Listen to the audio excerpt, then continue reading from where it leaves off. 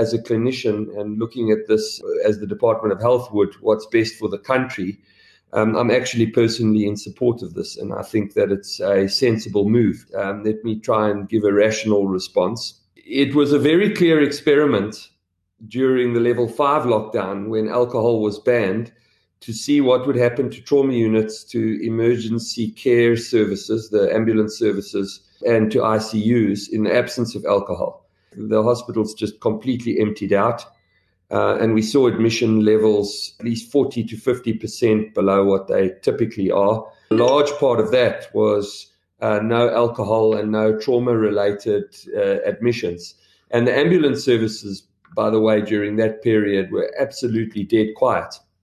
Then when the alcohol ban was lifted, unfortunately, that changed almost overnight.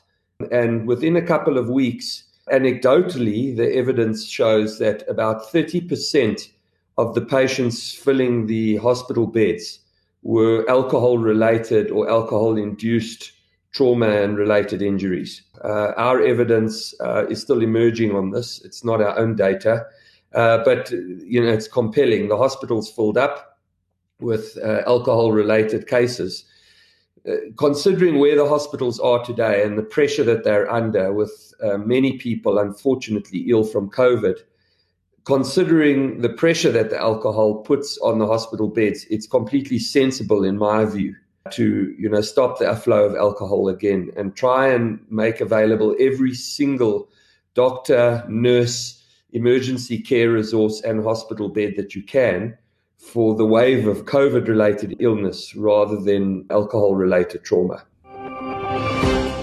This moment of clarity comes from one of thousands of interviews you'll be able to access by downloading the free biznews.com app in the Apple or Google Play app stores.